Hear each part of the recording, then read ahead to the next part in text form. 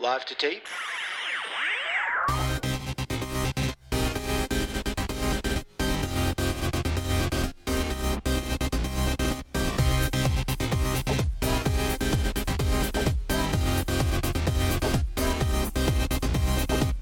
Welcome to Millennial Season 3, Episode 46. I'm Andrew.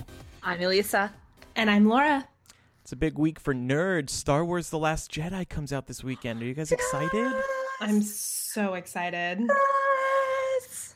Wait, Laura, you're excited? I didn't know that. Really? I love Star Wars. Oh, okay. I didn't know. Do you guys have your Andrew? tickets purchased then? Fuck No. yes. Really? So here's my thing. I'm not really into midnight releases of stuff. Like, I would just much rather let it go 2 weeks until the crowds die down and then go see it. That's fair. Crowds are terrible at premieres. I'll grant you that. But what is cool though is lately there's this trend, and Star Wars has adopted it, where it doesn't actually release at midnight. I'm going at 7 p.m. Same. And which is awesome because you go earlier. I mean, technically it's supposed to be like a midnight release, but like around here, for instance, it's like the earliest showing is actually like 6:30. So you can start seeing the movie at 6:30 instead of midnight, which is amazing. So I'm going at 7, hopefully, fingers crossed, before the crowds get too bad. But I got my tickets the minute they started selling them, which was hectic because I don't know about you, Andrew, but at least when I tried to purchase them, everyone seemed like they were trying to get them. Yeah. And I had to like wait in this line where like there was a lightsaber that was like counting down, and like the lightsaber would glow more and more along the lines, like the closer I got to the end. And then at the end, it says, you have 30 seconds to pick your seats. And I'm like, holy shit. Yeah. It gave me like, it might have been 45 seconds, but it was definitely under a minute. And I had to speed run through that shit. It was intense. Damn. Well, and you said you got to pick your seats too, right? So you don't have to stress about like getting to the theater too late. Yeah, that's the best. Yeah, that is the best. I'm pretty pumped for this. I've been looking for like some kind of costume to wear, but they're pretty pricey. So I don't know. We'll see. But I'm stoked for it. Yeah, I have a BB-8 shirt I'll probably wear if I still fit into it. It's back in the days when I used to buy smalls. But yeah, so I bought the 7 p.m. screening as well. I'm so glad that this trend began. I want to say it began back around like the Hunger Games or the last Harry Potter movie. Yeah. Because I'm too old for this shit, going out at midnight and then you're out till like 3 a.m. And this is a Thursday night, so you arrive at work, with like 4 hours sleep. Fuck that shit. What is the thrill of seeing a movie at midnight if you don't have to? There's no point in doing that. Yeah, and if I had to, I would, to be clear. Yeah. But if I don't have to, I definitely won't. I mean, especially for something like Star Wars, these movies tend to be longer than like your standard hour and 25 minutes, right? Yeah. I mean, they usually have a runtime exceeding 2 hours. So, I mean, you're looking, like you said, not getting home till like 3 a.m. But, yeah. And Laura, you said you're waiting a couple weeks to see it? Yeah, I'll probably wait till after Christmas, to be honest with you. Okay, like, I understand where you're coming from, but in the case of Star Wars, aren't you afraid that you're going to get spoiled? Because apparently some big stuff is happening in this movie. I feel like I have to see it right away or else I'm going to get spoiled. Yeah, I mean, like I said, I really enjoy Star Wars and I'm a fan, but I'm not, in terms of my level of Star Wars fanaticness, it's not like the Harry Potter level where I feel compelled to do it super early to safeguard myself from spoilers. I love Star Wars. However, it is a basic morality story. So I don't see anything happening that is going to completely catch people off guard. Like, even if it's not something I'm expecting and I hear about it, I'll be like, oh, well, that makes sense in the arc of the story.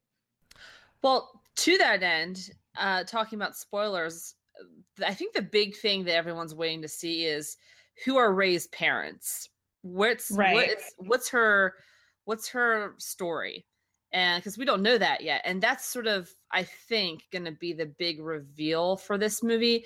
I'm excited to see what they do with that, because I don't know what they could do that isn't predictable. To your point, Laura, I don't know what they could do that isn't predictable. Like if Luke is her father, that just seems like hitting it way too on the nose. Like now it really is just like a complete rehash of the original trilogy. But if it's Han and Leia's daughter, that also seems a little bit obvious and contrived. And so I'm not sure what her lineage could possibly be that's going to genuinely feel fresh and creative and exciting. But I have heard from those who've seen the movie already, from like those who've written reviews, that it actually is a pretty cool reveal. So hopefully I'll be surprised. But I think that's going to be the big thing that comes out of this movie. I think what's going to happen, it's going to have turned out that after giving birth to a failure of a son and having Han abandon her, Leia decided she wanted a daughter. And so she went and did in vitro fertilization. Okay. It's very forward thinking. I am rooting for that outcome. I think that, we are gonna hear about her family, but I think there's gonna be some other surprises in this movie. Like there was a lot of chatter about Finn and Poe potentially being gay for each other. Like I'm waiting for a gay storyline. That would be gigantic for Star Wars. Maybe some other big characters could die. Will Luke die? Well, I mean, Leia presumably has to die at some point because very sadly, we lost Carrie Fisher. And that's another thing that I'm curious to see. How do they do that? Because she was supposed to be such a huge part of this new narrative that I'm really curious to see how they get rid of her in a way that's respectful, but also like good storytelling. And I feel like that's a hard balance to strike. You don't want to, particularly since the actress herself died, you don't want to be disrespectful in the way you portray that death, but you also want to make it appropriately dramatic so that it's an exciting and compelling moment. So that's the other thing too. Do you guys have any theories though? I'm so hell-bent on this. Do you have any theories about who her parents actually are? No. I don't bury myself that deeply into Star Wars, so I have no opinion or feelings on it. No, that's fine. I was curious if there are any like listeners who have great theories. I'd love for you guys to write in. Sound off in the chat. Yeah, people let me listening know. Live. This has been my life for the past week, just like Googling like theories. Who are Rafe's parents? Well, who do you think they are? I don't have anything that's good. Every time I think I've settled on it, I question that. I will say this though. I will be super fucking pissed if it's one of like the Holy Trinity. If it is Luke, Han, or Leia, I'll be real fucking mad because that's so lame. Yeah. I feel like that's way too predictable, even for Star Wars. That's way too predictable and feels like something that I could have come up with. Like in the fucking bathroom taking a shit. I could have been like, yeah, so Luke has a kid. Like that's not good storytelling. But I will note, though, that J.J. Abrams, who directed the first film, and then the new director, who I can't remember his name now, who's directing The Last Jedi. Rian Johnson. Thank you, Rian Johnson. They both came up with the answer to who are Rey's parents on their own, separately, and came to the same conclusion. So J.J. Abrams wrote the original and conceived the original story in his head with that answer in mind, but he didn't tell anybody. And when the new director Johnson was hired, he wouldn't even tell Johnson. He actually told Johnson, listen, the second movie is going to be your baby, so you get to decide. And it turns out Johnson chose the exact same answer as Abrams had thought of all along, which I'm very happy to hear, because that means that there should be some continuity, between the stories. Right. The movie premiered over the weekend, and the reactions were very good. The reviews can officially be released on Tuesday, December 12th, at which point we'll have already recorded this episode. But it looks like it's going to be very, very well reviewed.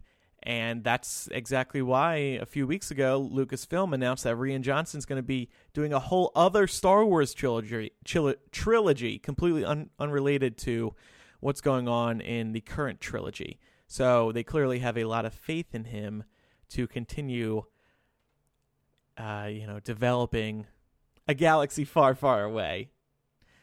Anyway, we'll share more thoughts next week during our Christmas episode, our last episode of the year. You saw another movie, Lisa, recently? Yeah, over the weekend I went and saw Coco, which was not entirely what I expected, but really good. And I don't know, there's not a whole lot to say about it, but I thought it was worth noting that I found it really compelling because it was a story of this Mexican family and gave you so much insight.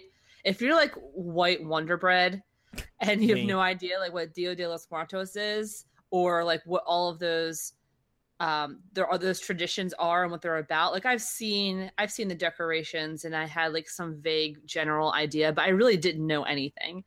And so going into that, I mean, it really explores that heritage and that culture in such a beautiful way. And I never would have learned that otherwise. So I thought they did a tremendous job with it. And everyone should see it just for that reason alone, because I think that they portrayed it so well. I didn't find it, to be honest with you, though, in terms of the storytelling capacity, I didn't find it quite up to par with what Pixar normally does. Okay. Like the scenes weren't like necessarily they weren't as like compelling or interesting to me the first half of the movie. Like all the dialogue was very sort of in your face, like, no, don't do that. I'm going to do it anyway. Ha ha ha. In your face. Like it seemed like very kind of bad dialogue writing, but the last half of the movie made up for it because I walked out in tears. Yeah. Just sobbing like a child. So. And not necessarily in a sad way, right? I heard it's not like sad tears. It's very bittersweet. Okay. It's bittersweet. Point is, go see it if you haven't already. It's completely worth your while. Okay. Yeah, cool. I've been meaning to. So y'all, I need to ask something.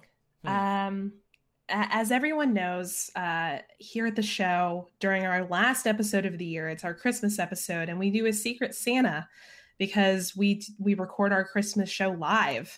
We're all on camera, so you can watch us open up our Secret Santa gifts on the air. Oh, I forgot and about get drunk with each other. What? I forgot about the camera part. Ugh. Oh, why? I'm just kidding. Go ahead. Oh, I was like, Andrew, I don't think you've changed that much since last year. But I got my Secret Santa gift the other day, and it's massive. The box is enormous. It's almost as tall as I am, and about 3 times as wide as I am, which is quite an accomplishment. So I'm scared. Maybe you should be. I'm scared of what's in it. Yeah. What you posted a picture of it in the private Facebook group. What are your theories as to what it is? I feel like it is some sort of cardboard cutout because it's very light. Okay. So that's the only thing I can really justify being that big and yet that light. And I'm terrified. I think it's one of 2 things. I think it's either a cardboard cutout of Donald Trump or one of Bernie Sanders. And everyone who's familiar with the show knows that neither of those things would please me. This sounds like a Matt gift. Oversized, something you don't want. Oh. Yeah. Matt can't defend himself, unfortunately. But my guess is it's from Matt. Of course, we don't know what it is yet, so maybe it's not. I'm actually supposed to be ordering my Secret Santa for my person tonight, and I'm really on the fence about whether to go with something that's funny versus something that's real. And every fucking time I try to go with something that's funny, and then I end up feeling terrible because you guys get me really good gifts. fucking Andrew Right. got me like that stand-up special with Amy Schumer and like some Thomas Jefferson book. And I was so touched. And then I like got someone like a fucking dildo. I don't remember, but it was not that sweet. Yeah, you got me a Glenn Beck book. That's right. Yeah, I guess my stance on it is like, if I'm going to spend money on you, I should make it something worthwhile that you'll actually use and not want to throw out. You know? So that's why I got you the Thomas Jefferson book. That's because you're very considerate, Andrew. I'm a very nice person. I stress over picking holiday gifts for people because I'm like, oh my God, did they have this? What if they already have this? What if they don't like it? I absolutely want every gift I give somebody to be perfect. So I recently was doing some shopping and I was like staring at a couple of things in Target, having anxiety over what to pick. Do you guys get that too, where you like really worry about it? No. Even for people you love? I mean, I just tend to be really straight up with people and be like, what do you want? Tell me what you want, and I will buy it. What about surprising people? I mean, I'm not going to lie. I am really excited to give my boyfriend his present this year because it's going to be a genuine surprise, I think. And I'm just really proud of myself. Yeah. So I actually have a Christmas idea that I thought of for myself that would actually make me cry if I received it. But but I don't want to tell anybody yet because it would ruin the magic for me if they got this for me and I had asked them to. If somebody goes and does this for me out of the kindness of their heart, that would just kill me. I would just die. So I feel like I can't say it. And yet I secretly want somebody to do it for me. And yet I don't want them to. You know what I'm saying? It's like, ugh. Why don't you order it for yourself and then list the return address as being from Schmandrew Mims? But the thing is, I can't order it. It's a priceless gift. Oh. I want somebody to go to the stage door of Springsteen on Broadway and have Bruce sign our photo together. Moments after I said to him, you mean everything to me. It would mean everything to me if somebody got this for me. Because people do this. I see it on Facebook. I'm like, oh, fuck, that's such a great idea. So listeners, it would mean everything to Andrew. Wink, wink. Please go and do this for me. I'll whisper into your ear that you mean everything to me, and I'll hug you, and then we'll take a picture. Anyway, changing gears over to sad news. Enough joy. Blah. Yeah, we kind of wanted to take a few moments just to talk about this at the top of the show to acknowledge that it happened. There was an attempted terror attack today in New York City. A 27-year-old man from Bangladesh was arrested today after he allegedly detonated an improvised bomb near the Port Authority bus terminal during rush hour. Thankfully, nobody was killed in the attack, though several people were injured. And we wanted to just bring this up to highlight the White House's response to this. Of course, Sarah Huckabee Sanders was out in full force today talking about the importance of immigration reform as the Trump administration would like to see it, looking for things like the quote-unquote Muslim ban. Worth noting, however, is that the bomber was from Bangladesh, which is not one of the countries in the ban, so the ban wouldn't have done anything about this anyway. But I think it's just important to pay attention to this, to recognize that this administration is going to use any piece of bad news that they can to try and push their agenda through, to try and fearmonger, and to try and stop people of certain backgrounds from coming to this country. And we can't let them do it. All right. It's time now for Surprise Bitch. Surprise bitch. Ah, that was a surprise, wasn't it? You didn't expect that coming. We're going to call Naviette. Naivette. How do you pronounce that, Laura? I have no idea. Why don't we ask the person we're calling? Hey, bitch, how do you pronounce your name? Oh, that's polite. Hello? Hi, Naviette. Yes? Surprise, bitch. It's Millennial. What's up? Oh my God, this is a joke. Yes, it is. Goodbye. You're right. It is. Goodbye. Bye. Am I pronouncing your name correctly? No. Oh, what a surprise. No, I get that all the time. It's Naivette. Like a little naive girl. Yeah. Like you are naive that this is a joke. That's exactly what it feels like. What's going on down in Florida? I'm actually packing right now for a trip to England. Ooh. Ooh, where are you going? I'm flying into Birmingham, but I'm actually going to see my boyfriend in Manchester. Ooh. Oh, that's awesome. Yeah. What is this, a long distance relationship? Yeah. Oh my God. Really That's long. what, like a 7-hour time difference? 6 hours? It's 5 hours.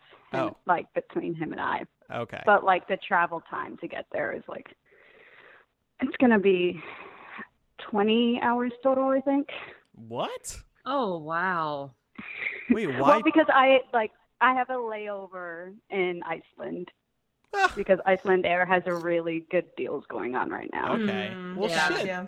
I mean, if I'm going to have a layover somewhere, I think I'd want it to be Iceland. That's pretty damn cool. Yeah, no, I'm totally down for that.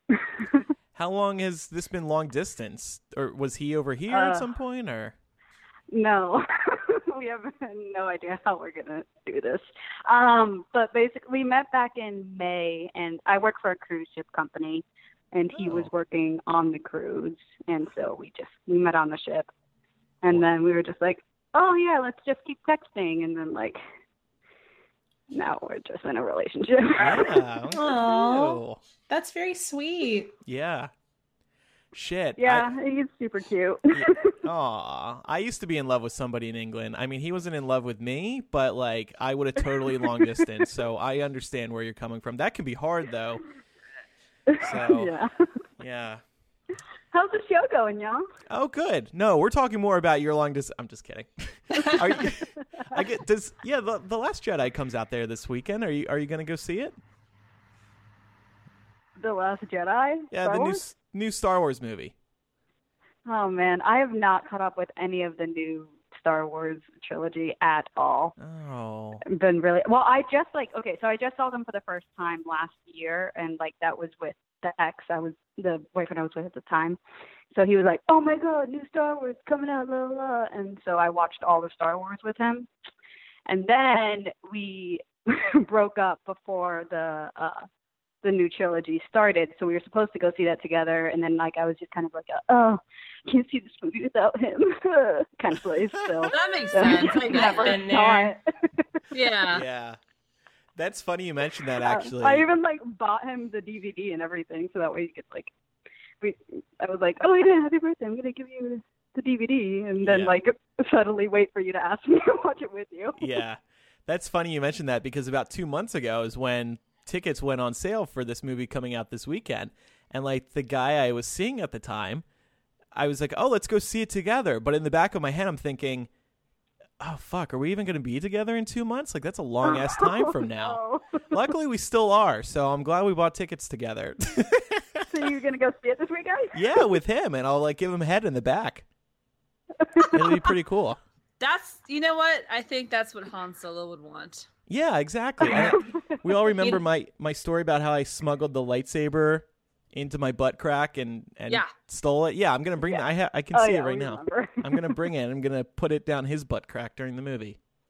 Andrew, my question is, are you going to give him a Han job? No. Too soon, Laura. No. All right. Can you hang up on her? Is there a way to like hang up just on Laura? We have a quick little quiz question for you as well. Okay. So Laura got her Secret Santa gift already. It's a large ass box. Yeah, I saw that. Oh yeah, and so who do you think sent that? Wait, you guys haven't opened the gifts, have you? No, not yet. Next week. Okay. Yeah, that's okay. I saw the box. Who sent the large ass box? I'm gonna say Andrew. Why? Because you, I can imagine you thinking like, oh, this is going to come in a large ass box. This is going to be difficult. I want to make Laura's life difficult. That sounds about right. It's like every day. It'll be particularly funny if like the only thing inside of this large ass box is a very tiny box. The actual gift is like 4 inches. It's a butt plug. All right. Well, hey, have a nice trip to England. How long are you going to be over there? 3 weeks. Oh my God. Why are you like moaning about it? Oh, that's awesome. No, I'm actually really excited. It's just like, I don't know, most people are like, wow, that's like a long time to be with someone that you like spend no time with. Yeah. I'm like, yeah. Yeah. Yeah, but it's a beautiful time of year over there with the snow falling and great Christmas decorations. I don't know if you'll get to London, but I know, we're going to go to the Christmas markets. Oh, it's apparently a really big thing over there. Nice. That's adorable. All right, well, have a good night. Thank you for your support. Yeah. Have a safe flight. Thanks for calling, y'all. Absolutely. Thank you. Bye. Happy holidays. Bye. Oh, hung up on her. You Oh too. my God, Andrew. Christmas is ruined. You're so fucking rude. This is why, this is like the war on Christmas right here. This is what Fox News is talking about. Yeah, because I was so pissed you said happy holidays. Say That's Merry right. Christmas. Well, I don't know if she celebrates Christmas. Trying to be inclusive, man. Well, she's going to the Christmas market, so... Doesn't mean she celebrates it. Right, yeah, because they have signs outside the Christmas market that say, "Do not enter here, all ye who do not celebrate Christmas." Oh, God. If only. I'm going to put that above my apartment door. Do not enter here if ye do not celebrate Christmas. Oh, come, all ye who celebrate Christmas. What's going on in the news this week, Laura? So I wanted to kick off the news with some really good news. So as of today, a U.S. district judge by the name of Colleen Collar-Cotterly has refused to lift part of her October 30th order that stopped the transgender ban in the military from taking effect. So as of January 1st of next year, the military is going to have to accept trans recruits, which is awesome because we remember just a couple of months ago, Donald Trump went on Twitter and announced that he was just going to ban trans people from the military. Never mind all the people who might want to step up and serve. Our military already has thousands, if not more, trans people serving in it. Yep. So that was a huge slap in the face to the people who are putting their lives on the line every day in our name. This is really great. I'm really excited about it personally. This, like I said, she was the district judge, the federal judge rather, that placed an order on October 30th that stopped the ban from taking effect. And she just like stepped up and was like, nah, not lifting that. So as of right now, this is going forward. They're going to be able to join the military under the, like, basically what she said was that banning trans people from the military actually violates the constitutional guarantees of due process and equal protection under the law, which seems pretty straightforward to me. The Pentagon has already said it will comply. Those of you who followed this story a couple months ago might remember that after Trump tweeted this, the Pentagon came out and was like,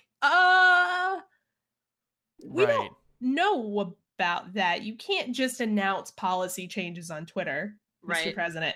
However, the White House and the Justice Department are, quote, reviewing their options. So God knows what they're going to come up with, but this is definitely a victory for now. And this is something that we need to hold on to. We got to carry this baton all the way to the finish line. We cannot get distracted because as we've seen with this administration, the second that any kind of scandal unfolds, they use that time to try and push something completely insidious through. So watch this space.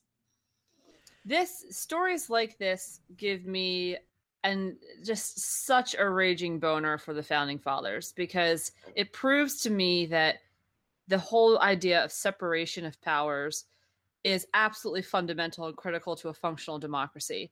if we didn't have separation of powers and a judicial branch that had the ability to check the president, whoever he or she may be, then Trump could just govern via tweet, and anything he said or did would stick. But the judicial branch coming down and saying doesn't quite work that way. Just, you know, I'm sure I'm a little biased, but it just fills me with warm fuzzies for Madison and the incredible work that they did setting up the government, because obviously they could never have predicted the transgender issue, but they didn't need to. They predicted was despotism. They predicted was a lust for power and bigotry and tyranny of the majority, and that's really all that they needed to know. And they just set up this incredible system of checks and balances that I love to see in action. And, you know, as much as I completely side with the LGBTQ community on this issue, I kind of feel that way no matter who the president is. Whenever I see the judicial branch checking powers like this, it really just brings a smile to my face. Yeah, and I feel like, just on a larger scale, the Trump administration is probably the biggest test of the U.S. judicial system that ever was.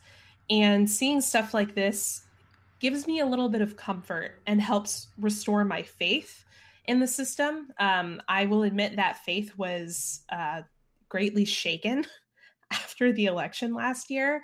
So as long as we continue to see this, it makes me feel like there's actually a tangible path forward.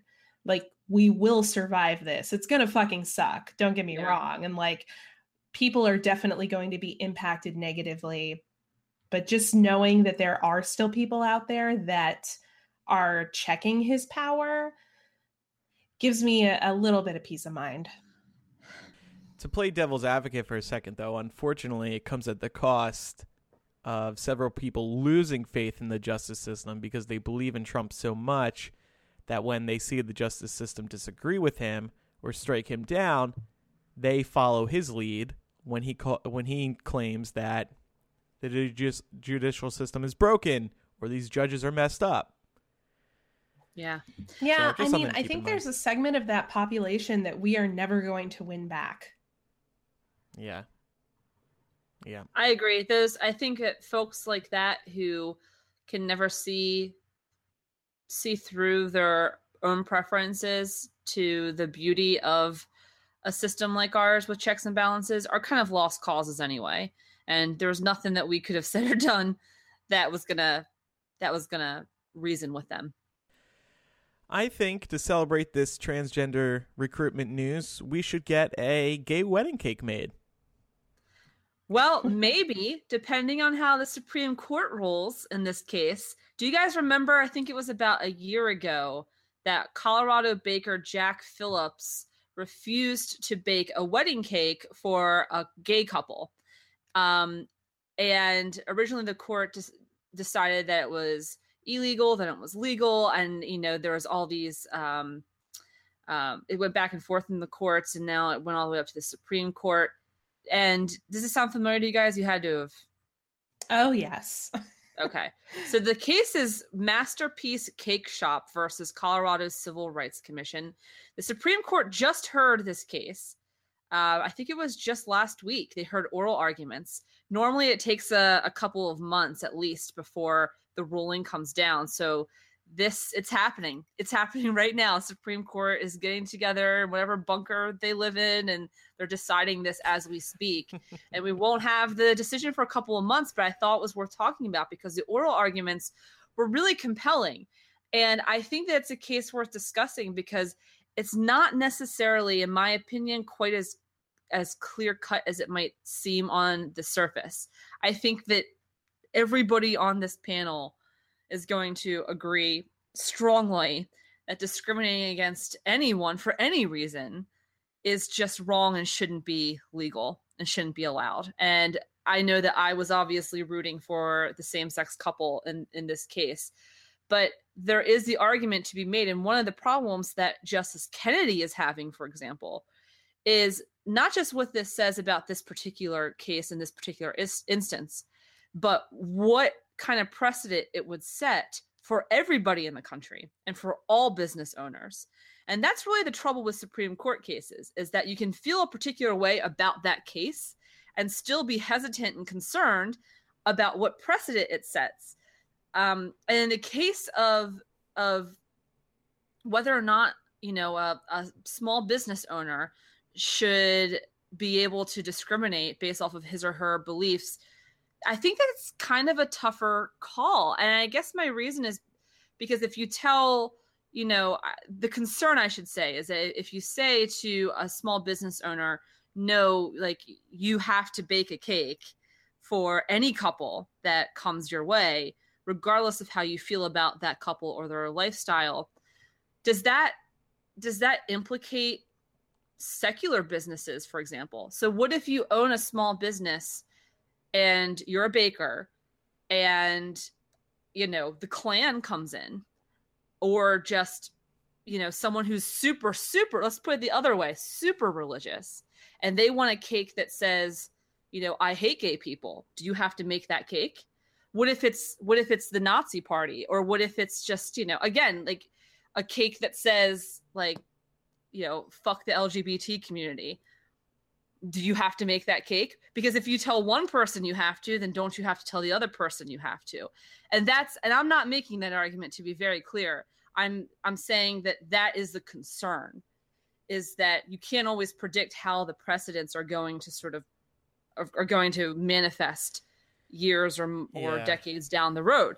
And so, is obviously, like, discrimination of any sort is unconstitutional. It's illegal. And in my opinion, this really doesn't have a whole hell of a lot to do with religion, because if it did, then that same baker would not be willing to make cakes for people who've been divorced, or couples who have slept together before they got married, or couples who have not kept kosher, or couples, like, there's a million things that qualify as sins. And that baker's willing to make a cake for every single fucking one of them, except for a gay couple. So to me, it doesn't really have a lot to do with religion. It's just pure bigotry. But I do understand the concern of, well, then what? Like, do you tell all bakers in the country you have to make anything people request, or what? But, like, this gay couple wasn't asking for, like, a cake with two dicks sticking out of it, right? It was just two men on top. Like, there's nothing offensive about that. Like, if KKK people walked in and asked for something to be written on the cake that's offensive, then I think you can say, look, I'll bake you this cake, but I'm not going to write something really offensive on the top of it. Yeah. I think there's a clear distinction to be made here between, people's personal lives and just out and out hate speech. Right. I can't imagine that we would ever set any kind of precedent that tells a small business owner that they have to write any kind of slur or hateful language on a cake. No, that's true. So what if it's not written, though? What if you don't write a damn thing and it's just a normal fucking vanilla cake? But the person you just happen to know through the grapevine, or you see their Facebook post or whatever, is, let's say, super fucking religious and just absolutely hates minorities and the LGBT community. And they, even if they don't tell you what the cake is for, but you just happen to know through the grapevine that the cake is going to be used in, like, I don't know, a personal capacity, or they're taking it to, like, the I hate gay people party at their local church. Right. Do you still have to bake that cake? Now you're taking the writing out of it. I completely agree that there is a difference, but now what? Do you still have to bake the cake? I think you still should. Yeah. I think the same rules apply here. You're not comfortable with where the cake's going to be used, but you got to do it anyway. Why are you discriminating? And by the way, like, what a terrible business owner. It's money. The money doesn't have gay cum all over it. You're not going to catch HIV through it. It's the same money. That'd be like if we rejected people signing up for Millennial because they're Republicans. We let Republicans come in because we still like their greedy money. Oh my God. We like them too, but no. I mean, I think to Elise's question, I understand the discomfort. Like if you personally have interacted with somebody who has expressed ideologies that make you uncomfortable, I can see why as a small business owner, you might feel uncomfortable selling them that cake, plain or not. But I feel like if the cake does not have a message on it, mm-hmm. I don't really know what its presence at said event does. Yeah. Like, I don't see what it does to negatively impact the community. Like, it wouldn't, like, the news story here would not be like, you know, Millennial Bakery cake present at KKK March. It would be KKK March and they also ate cake. Like, you know what I mean? So, so, I mean, yeah, I think that's always uncomfortable having to interact with those people in any way. But I also think that that's a part of living in society. You're always going to have business dealings with people who make you incredibly uncomfortable. And I think that you have every right to be in control of your message. And I think that the writing on that cake is part of your company's message. But if you are not legally required to write something that is directly bigoted or hateful, then yeah, let him eat cake. I agree. And just to be clear, you know, I was just trying to explain. I think it's important in cases like this, when we hear from folks who disagree with our personal inclinations, to not necessarily jump to the conclusion that they themselves are also bigots and assholes and horrible human beings, and that they might have genuine legal concerns with how something might play out. And so I know, you know, there's lots of people who are concerned about the way this case is going to be ruled, mm-hmm. not because they have any animus towards the LGBT community at all, but just because they're worried about the precedent that it sets and how it could potentially manifest for people of all faiths and backgrounds, including those people who are secular small business owners. And it's just, I think in these times where everything is so dramatic and hyped up and tense, that the best thing we can do to serve our society and our democracy is to at least attempt to understand that many people are just assholes and just bigots, but some people aren't, and that there are valid legal arguments to be taken into consideration on both sides of this. Yeah. That said, my personal feeling is, once again, that this baker is just a bigot, and it really wasn't an expression of religious freedom at all. And it was really just him being prejudiced. And we can't begin to sanction bigotry and discrimination. And in a contest of, you know, what is the lesser evil here, I think the far lesser evil is putting us in that situation of having to wonder what the precedent's going to be. It would be far worse to allow systemic discrimination than it would be to tell bakers, you got to bake whatever cake people ask of you. Like, if that's the choice, cakes versus, you know, versus acceptance and tolerance and constitutional rights, then it's really not a contest to me. Yeah, I agree with you. And I mean, to jump back to Justice Kennedy, he's always the wild card on the Supreme Court. And I just want to remind people that he was the deciding vote when SCOTUS legalized gay marriage in the United States. So I don't think that his deliberation on this comes from a place of bigotry within himself. I truly do think that he is concerned about the legal ramifications. And I don't think that jumping to a rash decision in order to avoid people presuming that you're deliberating because you're a bigot, I think that's a bad choice too. So I'm kind of happy that he's taken his time to really think about this. That said, I definitely fall on the side of the issue of the gay couple in this for sure. Me too. And I hope that the Supreme Court will as well. But we'll know in a couple of months. Quickly, I want to include a couple of comments here from people listening live on patreon.com/millennial. Angel says, a good way for us to think about this is to say, what if someone came in for a wedding cake and they were 50 marrying a 13-year-old, which is legal in some states in the USA with parental permission? Then would you have to make a cake for them? And then Gabby also brings up an example.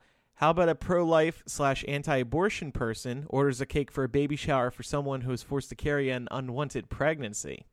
Yeah, exactly. Those are all great examples of things that plenty of secular folks and religious folks would have a big problem making that cake for, that I think in our rush to defend the LGBT community, understandably, considering the shit that they've been going through under this administration, in our rush to defend them, sometimes we forget examples just like those, and that those will be impacted.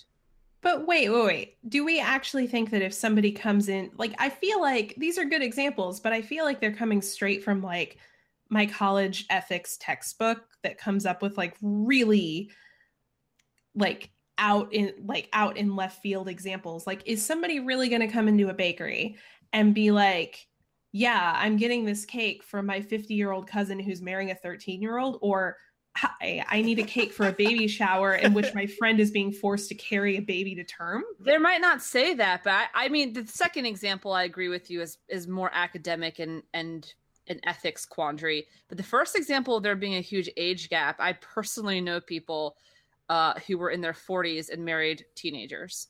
There was a student that my brother went to high school with. And now, granted, she did wait until she was 18 to actually get married, but she entered into a relationship as soon as age of consent rolled around, which was 15. And it was with her former teacher. And the teacher was approaching 50. He was in his late 40s, and they got married at 18. And I could completely see. I mean, they did have a wedding cake. Someone made them a fucking wedding cake. So I could see that one happening quite frequently, to be honest. Now, but is the baker of that cake, do you think that baker honestly knew when they were baking the cake, like, there's a huge age gap here? Like, somebody came in and gave me the whole story? No, I don't know how likely it is that people are going to wear that story on their sleeve, but certainly it's the frequency of it happening is I think that it probably happens more often than we're guessing.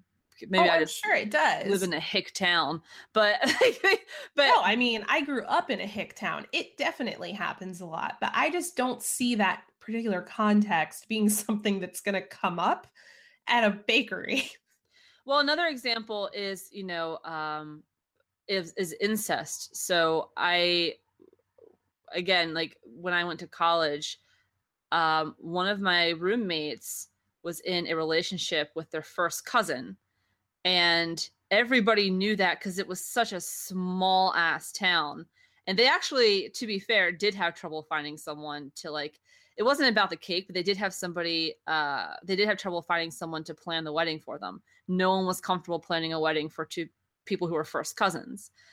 So the question does become, do you have to, and I guess my point, to answer the listeners' questions, in my opinion, yes, those are morally very gray areas and they're good examples, but I think still that it is the lesser evil to, yes, bake a cake even in those examples, because the payoff, the benefit, what you get out of doing that is that the LGBT community gets their fucking cake too.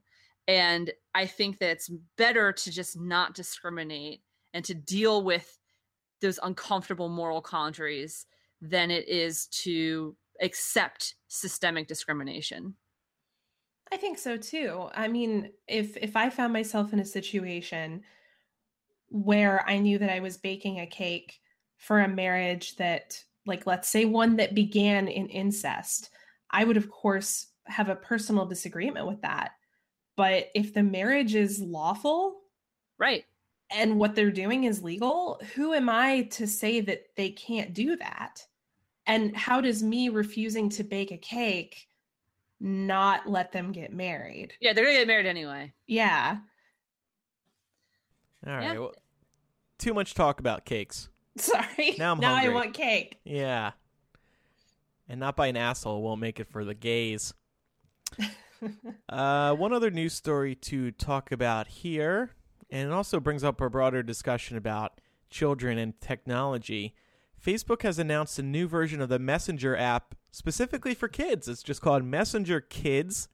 It's designed for children ages 6 to 12. It does not require a Facebook account because due to federal law, users under the age of 13 cannot legally sign up for Facebook. So instead, parents are able to manage a child's app from their own Facebook account, controlling which family members and friends their kids are allowed to speak with. So the app does not have ads in it, but it has some of the features that Messenger does, the Snapchat-like features, the lenses and all that. So how does Facebook benefit here? Well, they're getting these kids hooked early. And that is what worries me. I am not a believer in starting kids young with an iPhone or an iPod Touch or a tablet. I think parents have to consider that when their kids start their phone, their tablet life, their Facebook accounts, whatever, they're going to have that damn thing for the rest of their lives. So the longer you delay it, the better it is. The sooner you start them on technology, the sooner their lives are ruined. Just let them live a tech-free life. Don't use Messenger for kids. Don't let them be on Facebook when they're going through middle school. I just think it's way too young. So I personally don't like this whole Messenger for kids thing, and I don't really see the purpose of it. Yeah, I don't either. I mean, I don't want kids, but if I did have them, I wouldn't let them start that early on social media. Like, there's too much to get into. And what concerns me about this is child predators. I hate to go there because it's a really dark place to go, but oftentimes when children are approached by predators, they tend to be friends or family members, people that they know. Mm-hmm. And this just makes me really uncomfortable. Yeah, like who, like what uncle wants to be texting their 7-year-old nephew over Facebook Messenger for kids? It's pretty creepy. Yeah, I find it odd, and to me it just seems like kind of conditioning. I feel like It's kind of I feel like it's Facebook's way of getting kids hooked on their product earlier, so that they just retain their little sycophants for their entire lives. Mm-hmm.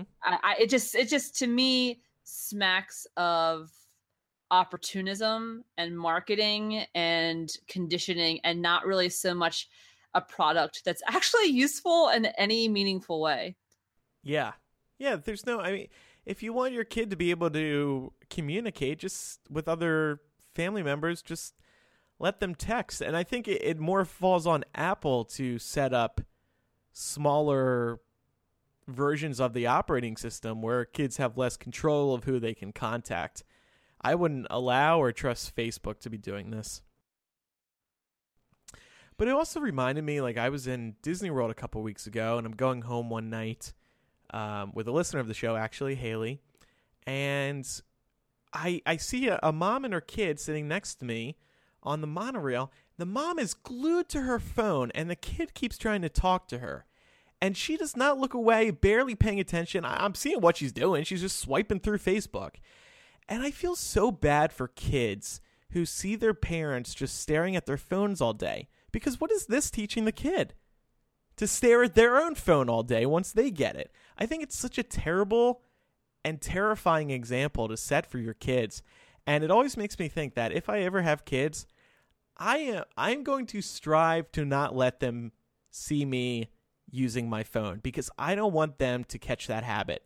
It's inevitable that they will be tempted to do that, staring at the phone all day, because we all do. We all can't help it. But I don't want to set that example for them. Nobody else do it either, please, okay? Makes me sad. This mom is just going to be shocked one day. You know, she spent this kid's whole life glued to her phone. She's going to turn to him and he's going to be fully grown. He's going to be like, hey, mom. She'll be like, oh my God, Jimmy, I thought you were 8. Jimmy, stop. Look at me. Stop looking at your phone. Mom, that's all you did while I was growing up. We were at freaking Disney and you couldn't look away from your phone. Ugh. Mom fail. Mom fail. All right, Laura, you have a bit of a game for us this week. Yeah, so this is a combination of a couple of our segments, the number and what the fuck news. So typically the way the number is played, Andrew usually hosts it, and he comes up with some obscure thing that millennials are usually doing and then asks us to guess the number that's related to that. So like, what's the average dollar amount of student loans paid every year, the average number of sexual partners that millennials have, et cetera, et cetera. Well, this is going to be kind of the opposite. I'm going to give you guys the number, but then ask you to guess what item that number relates to. Does that sound good? Okay. All right. You ready? I don't know. This sounds, you're making it sound like very threatening. Well, you'll see why. Okay. So, for the last decade, these things have been washing up on British Columbian shores. The 13th of these things washed up this past week. The fuck? What is the thing that's been washing up for a decade? Alien body. Alien body? Okay, like one or multiple alien 13 bodies? Apparently. I'm going to say pirate treasure. Pirate treasure? Mm-hmm. Like booty? No, like a treasure chest. Like in Zelda. Mm-hmm. Like a full treasure chest. Yeah. Good guesses. Anything else? Yeah. Hang on. All right. Washing up. This sounds bad. It is. Washing anything that washes up on a shore, like it's not gonna be gold. It's usually like a dead body. Yeah.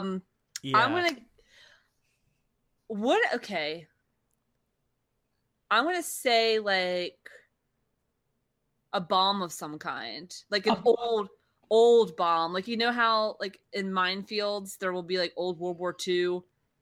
Yeah, like buried in minefields, but certainly that there's like aquatic versions of that submarines. I don't know. That's one guess. How about skulls? That'll be my last guess. Skulls. Okay, you guys were you were getting really, really close to what it is. So the item is dismembered human feet. I said dead bodies. But it's just the feet. What? Okay, but why just 13? Because that's an odd number. And everyone they're not pairs of feet, just individual feet. That's what I'm saying is so fucked up. Like, if you're gonna dismember a human, you should at least tie their feet together. Here's the worst part of this. So the 13th foot was found this last week by a man and his dog taking a walk on the beach. Oh, look at that. That would be the last time I leave my house. And do they have any idea where these are coming from? No, so that's the really weird thing. This has been happening for the last decade. They have only been able to identify 8 of the 13 remains, but they don't have any reason to believe that foul play was involved or that the cases are even connected. Yeah. There's just clearly some sort of fucking foot monster out in the Pacific Ocean that is eating people when they drown and spitting up their left foot and sending it back to the coast. But like, what do we think is happening? I find it kind of hard to believe that this isn't some kind of fucked up pattern. Yeah, what's happening is there's a serial murderer who is, hold on, I'm pulling up a map here, murdering these people up in Iceland, throwing them into the South Shore, and then some water channel kind of lifts the feet, and a few months later, they show up in the UK. This isn't that hard to figure out. No, but this is British Columbia, so it's Canada. Oh, British Columbia. Okay, hold on. Moving my map over. Alaska. There's somebody cutting people up in Alaska, and it's floating down. This is definitely somehow America's fault. There is no way that feet are washing up on Canadian shores, and it's not Americans causing this. Somehow, I don't know how. I agree. There's some kind of serial killer, or there's just like a bunch of bodies floating somewhere, and I don't know. That's really that would scare the shit out of me. So here's my question though, is like, you said this has been happening for the last 10 years? Yeah. So that's more than one a year. And that tells me, but that's spaced out. That's still pretty spaced out. So that tells me that something like active is going on. If there was just like, a really tragic, accident, like a shipwreck or something, then I feel like it all would have happened at once. You know what I mean? Mm-hmm. I feel like the fact that this has been spaced out over a decade tells me that this is happening to folks, deliberately in some fashion. Yeah, well, I'm obsessed with serial killers, and I don't say that to sound creepy. I just always have been. I find the psychology fascinating. And I mean, these are the kinds of trends that they work in. Like, they do their kills really spread out to try and draw attention away from them. But ultimately, they almost always end up getting caught because they continue with the same pattern. I'm going to guess it's Sarah Palin. Murdering people. She's bored these days. I don't think she's that smart. You said 10 years, and it's been about 10 years since the 2008 election. Could be John McCain.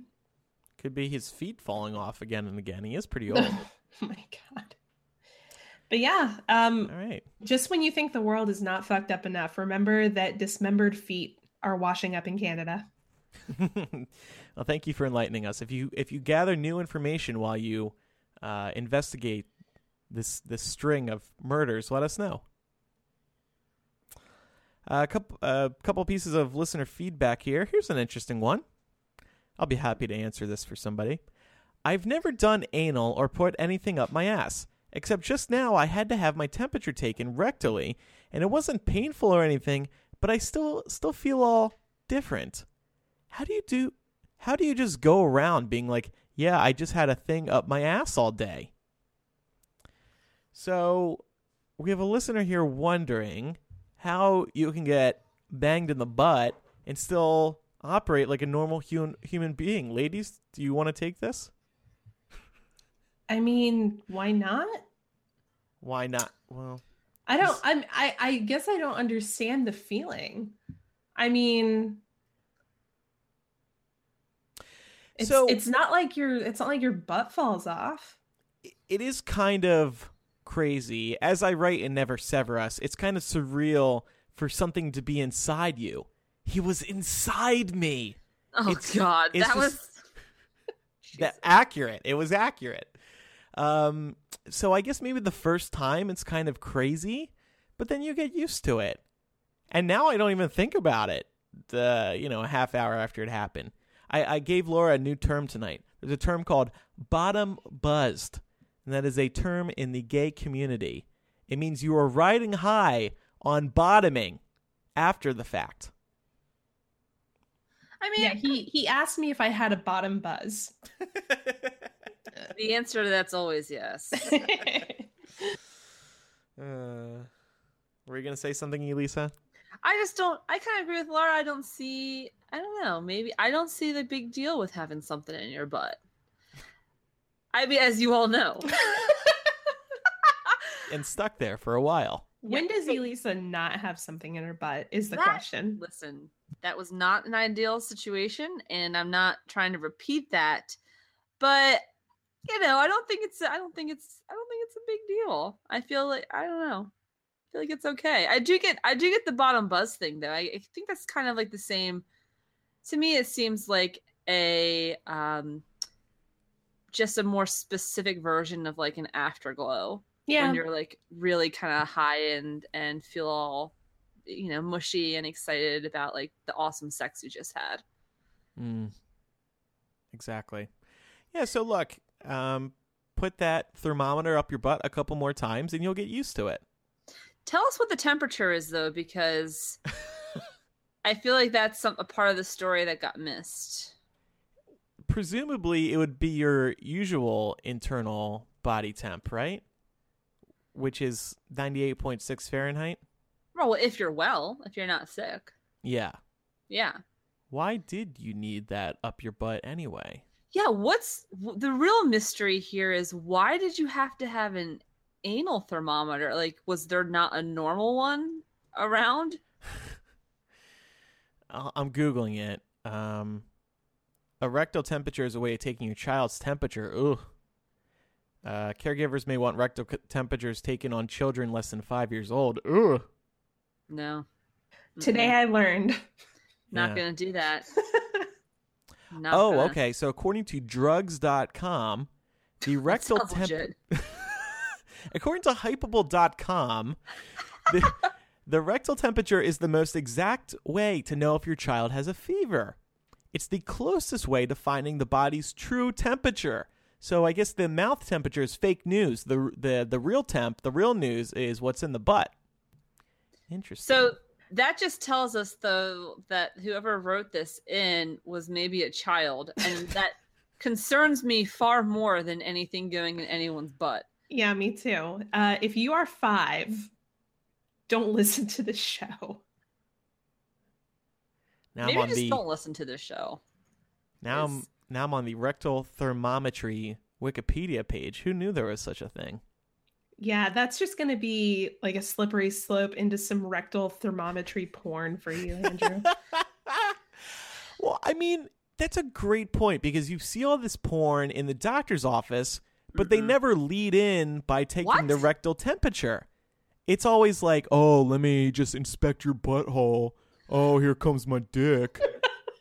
Like, okay. What a terrible lead-in. Hey, maybe they're using their dick as the thermometer. Well, why don't they say that? That's a good 98.6 degrees right there. Yeah. Coming up in After Dark, we're going to get to a little more feedback. And what's coming up later this week, Laura? So the FCC is voting on whether or not it will kill net neutrality on Thursday, December 14th. I hate to say it, but goodbye, free internet. As we said last week, Ajit Pai, and the FCC board members, that board is made up of a majority of Republicans, and it looks like that vote's going to go along party lines. So, goodbye. Show's over. So Laura and I are going to be recording a couple of Landies before our holiday break, and we'll talk about that and some other topics on those video installments over at patreon.com/millennial. And speaking of our Patreon, like I said, in After Dark to this week, we're going to have a couple more pieces of feedback. In particular, a couple of new confessions. We continue to get some great stuff, so thank you for being honest with us. We really appreciate the openness of our listeners. And speaking of porn, I think the first one we're going to get into is related to porn and Andrew's love of family dick. Oh God, I haven't read this yet. Oh my! Yeah. Okay. Boy. All right. Well, what should our closing song this week be? Does Family Dick have a theme song? Oh my God. Family Matters. Any ideas for... I don't know. This isn't my job. Oh, wow. Sometimes it's a team effort, Laura. Yeah, I've been slacking on the outro music lately.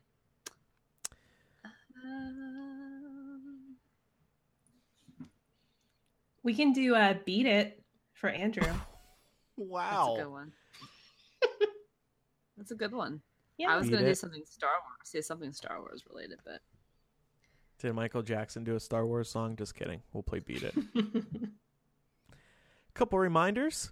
Check out our website at millennialshow.com. We'd also love a review over on iTunes or the podcasting client that you use. If there's a review section, we'd love for you to leave some feedback about the show so other potential new listeners can discover us. Next week will be our holiday finale extravaganza. All 4 of us will be on. We'll open our Secret Santa gifts. We'll review the year. We'll preview the new year. We'll review some Family Dick videos. A lot will be happening. Oh, and we'll get drunk. Oh, I forgot about that part. We always get drunk on the air for the Christmas show. So tune in. Okay, sounds good. Thanks, everybody, for listening. I'm Andrew. I'm Elisa. And I'm Laura. See you next time. Goodbye. Bye.